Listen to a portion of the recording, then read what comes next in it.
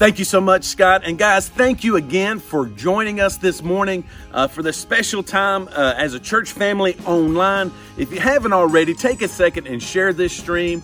Comment below and let us know that you're here. If we can pray for you or do anything for you at all, leave us a comment or send us a direct message here because we as a church, we're going to keep on ministering through these difficult days, man. But it's awesome to be with you guys this morning. If you've got your Bible, you can turn it to John chapter 14 and verse number 1. John chapter 14 and verse number 1. But you know, as we kind of look around at everything that's going on in our country and in the world right now, I mean, we've got schools that are canceled. We've got sporting events that have been canceled, concerts, cruises. Many of you have had to cancel your plans for spring break. So many things have been canceled. I mean, Walmart ran out of toilet paper, y'all. It's the end of the world, right? Everything is being canceled, right? Well, the church isn't canceled.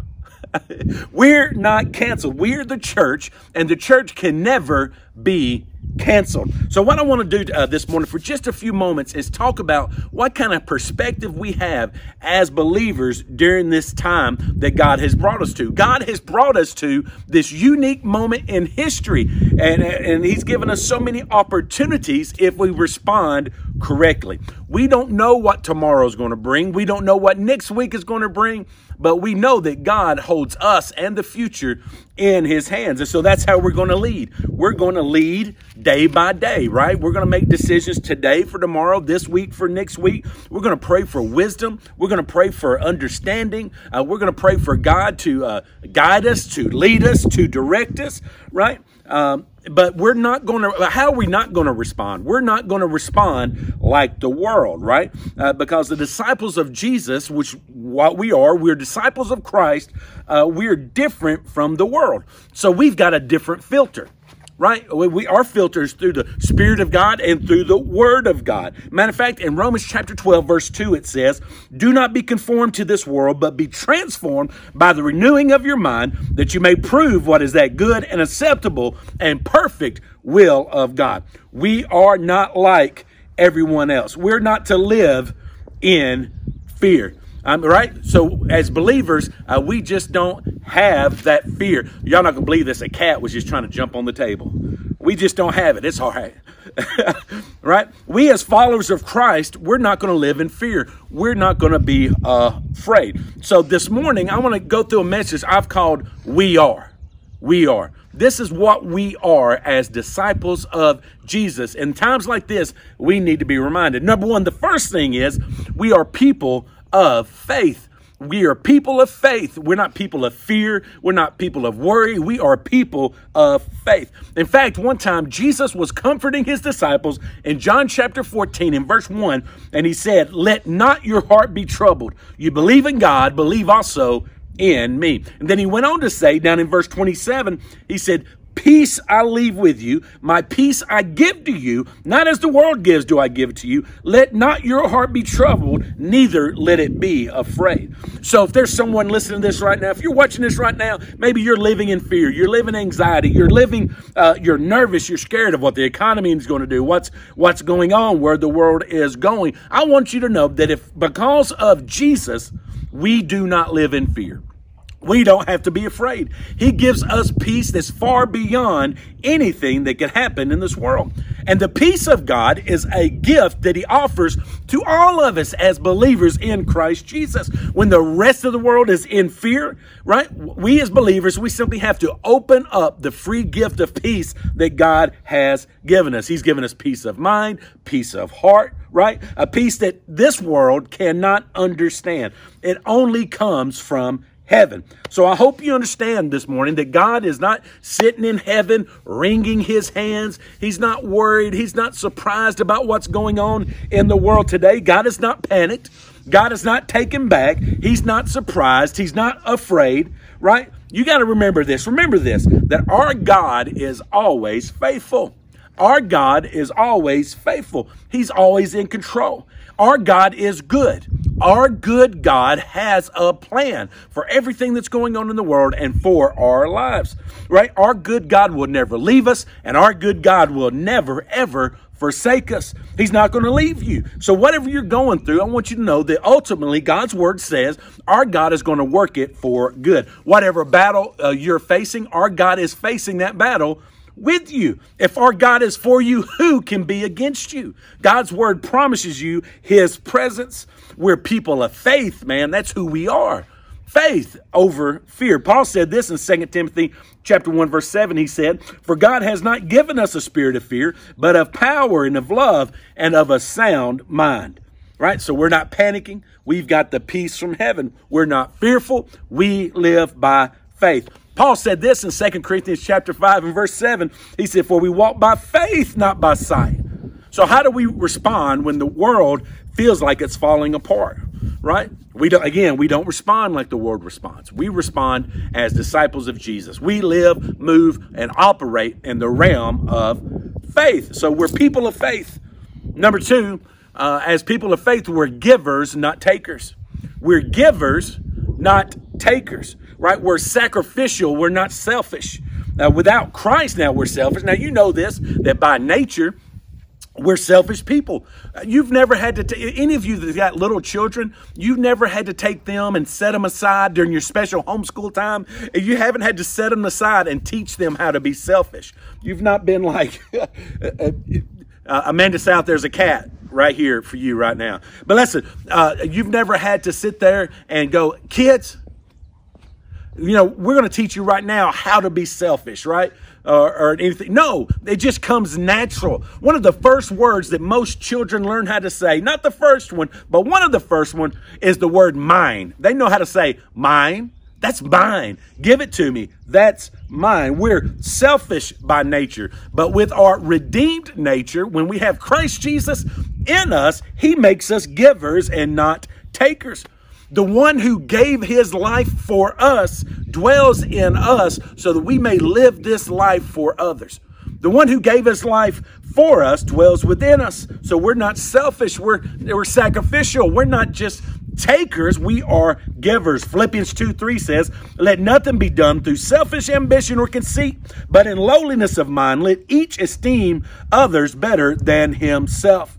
In fact, when I look at the first century believers and what the early church in the book of Acts, what they went through, they faced extraordinary persecution, right? You trust Christ, you would lose your home, you could lose your family, you could lose your life. And they survived this. They lived this life, and they did it by faith. But let me tell you what they weren't doing. These early believers who could lose their homes, lose their families, they could lose their everything. They didn't run to the Jerusalem Walmart and buy all the toilet paper. Right? They didn't go buy 100-case pack of hand sanitizer or whatever it is. Let me tell you what they did. Look in Acts 2, verse 44. He says, "Now all who believed were together and had all things in common, and sold their possessions and goods and divided them among all as anyone had need." They weren't selfish. They weren't takers. They were givers. They weren't rushing just to take care of their little circle. They were concerned about everybody else. And so what I hope you'll understand is that in the next few weeks, the next few months, we're going to have more opportunities as a church family for generosity in the name of Jesus than any other time in our life, probably. Right? We're going to have more opportunities to express the generosity of Christ than ever before. And we need to embrace that. I mean, that you may have something that somebody else needs, and you recognize that God has blessed you with that so that you can give that to someone else. I mean, even in the church during this time when we're meeting online, it doesn't mean that we stop giving to the church. Our tithes and offerings, right? Guys, you can give online, you can mail in your tithes, your offerings to the church. Giving is still part of worship. That God has called us to do it. Right? But not just in you and not just materially, but also spiritually. Because if you are a believer, listen, you are the church. And church has not been canceled. You are the church. Every single day where you can wake up and say, God, wherever I am, whatever I'm doing, I've got church right here right now. That we pray, that we study God's word, that we seek his face, we lift up his name, we praise him for what he's given us. Why? Because we are the church. We're not just a once a week gather together every now and then thing. No, we are the body of Christ living in a daily faith that shines brighter the darker that it gets. Listen, you might shut the doors of the church, right? You might shut the doors of our church, but you cannot shut down our faith. You cannot shut down our faith. And we are people of faith, and we are givers and not takers. We're going to preach the gospel. We'll take it online. We'll even take it outside. We'll do what other people are unwilling to do to reach people far from God. Why? Because God has called us to do it. Guys, next Sunday, we're going to try to have a drive-in church. You're going to be able to come to Grace and park, and we're going to have a stage set up. We're going to have worship and preaching, and you're going to be able to tune in your radio to a radio station and listen to all of it in your car and see it in front of you. Why? Because in these days, more than ever, we're going to have to be creative in how we get together and how we minister to others. We're not going to stop preaching the gospel. We're not going to stop making much of Jesus. And I'm talking about you and I'm talking about me, right? It's we, because we are the church. We're not going to stop and we're not going to give up. We're not throwing in the towel. God is calling us to minister in our communities right now more than ever before. And he has given us everything we need to step up to the challenge. Who are we, man? We are people of faith. We're givers. We're not just takers. And number 3, we're going to let our light shine. We're going to let our light shine. Jesus said this in Matthew 5, verse 14. He said, "You are the light of the world. A city that is set on a hill cannot be hidden. Nor do they light a lamp and put it under a basket, but on a lampstand. And it gives light to all who are in the house. Let your light so shine before men that they may see your good works and glorify your Father in heaven." You are a light. Let it shine. Don't hide it, especially in these dark times, right? Because during these days, I was talking to Scott earlier, and just this week, I think he said he had 3 or 4 gospel conversations this week because of everything that's going on. And people are looking for hope, and they're looking for answers. The good news is that God has called you to be a hope dealer. You're not a drug dealer. You're a hope dealer. You're a light shiner. You're a love giver, right? You're people of faith. You're not takers. You are givers. That's your calling. Listen, the church of the love of Jesus Christ is more contagious than the coronavirus or anything else this world has to offer. And when you offer the love of Christ, this world is going to respond. Whenever the world grows darker, the light grows brighter. So what are we? We're hope dealers. We're light shiners. We're love givers, right? That's what we are. We are the body of Christ. Even if we're not gathered in one location right now, we don't hide our light, man. We're going to let it shine. I heard a preacher the other day share several Bible verses that have the word "not" in it. Things that God tells us, hey, this is who you are. This is not who you are, right? Because we're not of this world.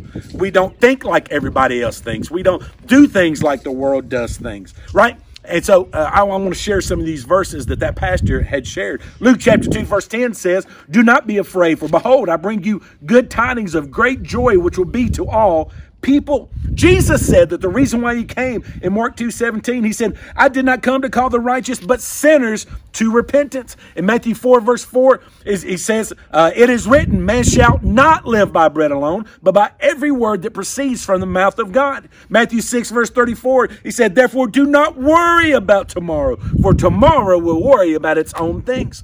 In 2 Timothy chapter 1, verse 7, the Bible says, "For God has not given us a spirit of fear, but of power and love and of a sound mind." And we've got the good news. Ephesians chapter 2, verse 8 says, "For by grace you have been saved through faith, not of yourselves, it is the gift of God." Galatians chapter 2, verse 16 says, "Knowing that a man is not justified by the works of the law, but by faith in Jesus Christ." Colossians chapter 3, verse 2 says, "Set your minds on things above, not on things on the earth." Galatians 6, verse 9 says, "Let us not grow weary while doing good, for in due season we shall reap if we do not lose heart." Why? 2 Peter 3, verse 9, "The Lord is not slack concerning his promise, as some count slackness, but is long-suffering toward us, not willing that any should perish, but that all should come to repentance." Hebrews chapter 3, verse 6 says, so we may boldly say, the Lord is my helper. The Lord is my helper. I will not fear. What can man do to me? Come here, kitty. Come here. I was going to be nice to a cat so I could prove to you people that even though I hate cats, I can be nice to a cat.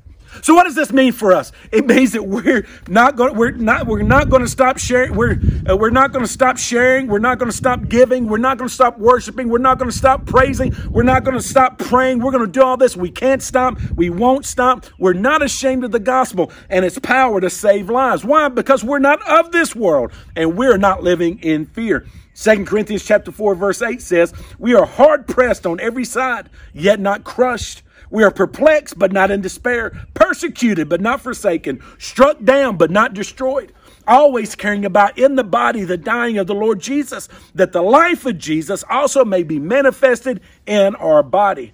And it's because of what he's done, because of his power, because of his grace, because of his mercy, because of his great love, because of his truth, because of his presence. He's never going to leave us and he'll never forsake us. And that's why we know that we don't have to be afraid. We are the body of Christ and we're going to let that light shine.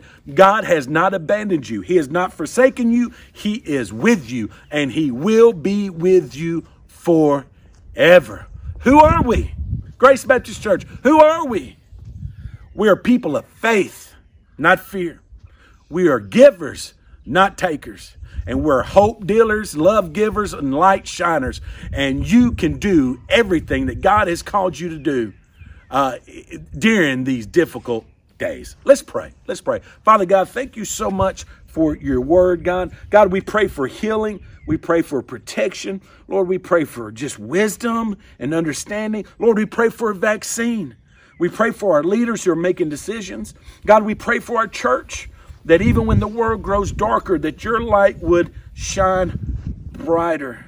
Listen, guys, if you're listening to this right now, maybe you've never trusted Jesus Christ as your Lord and Savior. The gospel says this in John 3:16, says, for God so loved the world that he gave his only begotten son, that whosoever believes in him should not perish, but have everlasting life. What does that mean? It means that God loves you and that he cares about you and he's done everything necessary for you to know him and for him to save you, right? The truth is that we're all sinners, man. We all fall short. None of us have it figured out. None of us are perfect, but Jesus was perfect for us. All of us have told lies. We've taken things that don't belong to us. We've used God's name in unworthy manners. Jesus says, look at a woman with lust, you commit adultery with her in your heart. We've all sinned. And the Bible says that because of our sin, it separates us from God. But the good news is that he loves you so much that despite that sin barrier, that sin separation, that he sent his one and only son, Jesus, the perfect Lamb of God, to be that perfect sacrifice for your sins. And so that he can save you and redeem you forever and ever. Why don't you trust him right now? Have you trusted him? Have you trusted Christ to save you? Why don't you pray right now, right where you're at? Right where you're at, no matter what you've done, no matter what you've seen or where you've been right now, you can simply in your heart humble yourself before God and simply say, Father God, tell him, say, Lord, I'm a sinner. I've sinned so much. I've done so much. God, I'm asking you to forgive me of my sins. I'm turning from my sin and I'm turning to Jesus. Save me, Jesus. Listen, you ask him to save you. You pray and call on his name. I promise you, according to the word of God, it says, anyone who calls on the name of the Lord shall be saved. Did you call on him? Listen, I would love for you to comment below or send us a message so we can be praying for you and encourage you what to do further. But I just want you to encourage you, man. Trust Jesus. He is the hope that you're looking for. Listen, guys, we're going to close with some worship with Scott Diffie right now. God bless you guys.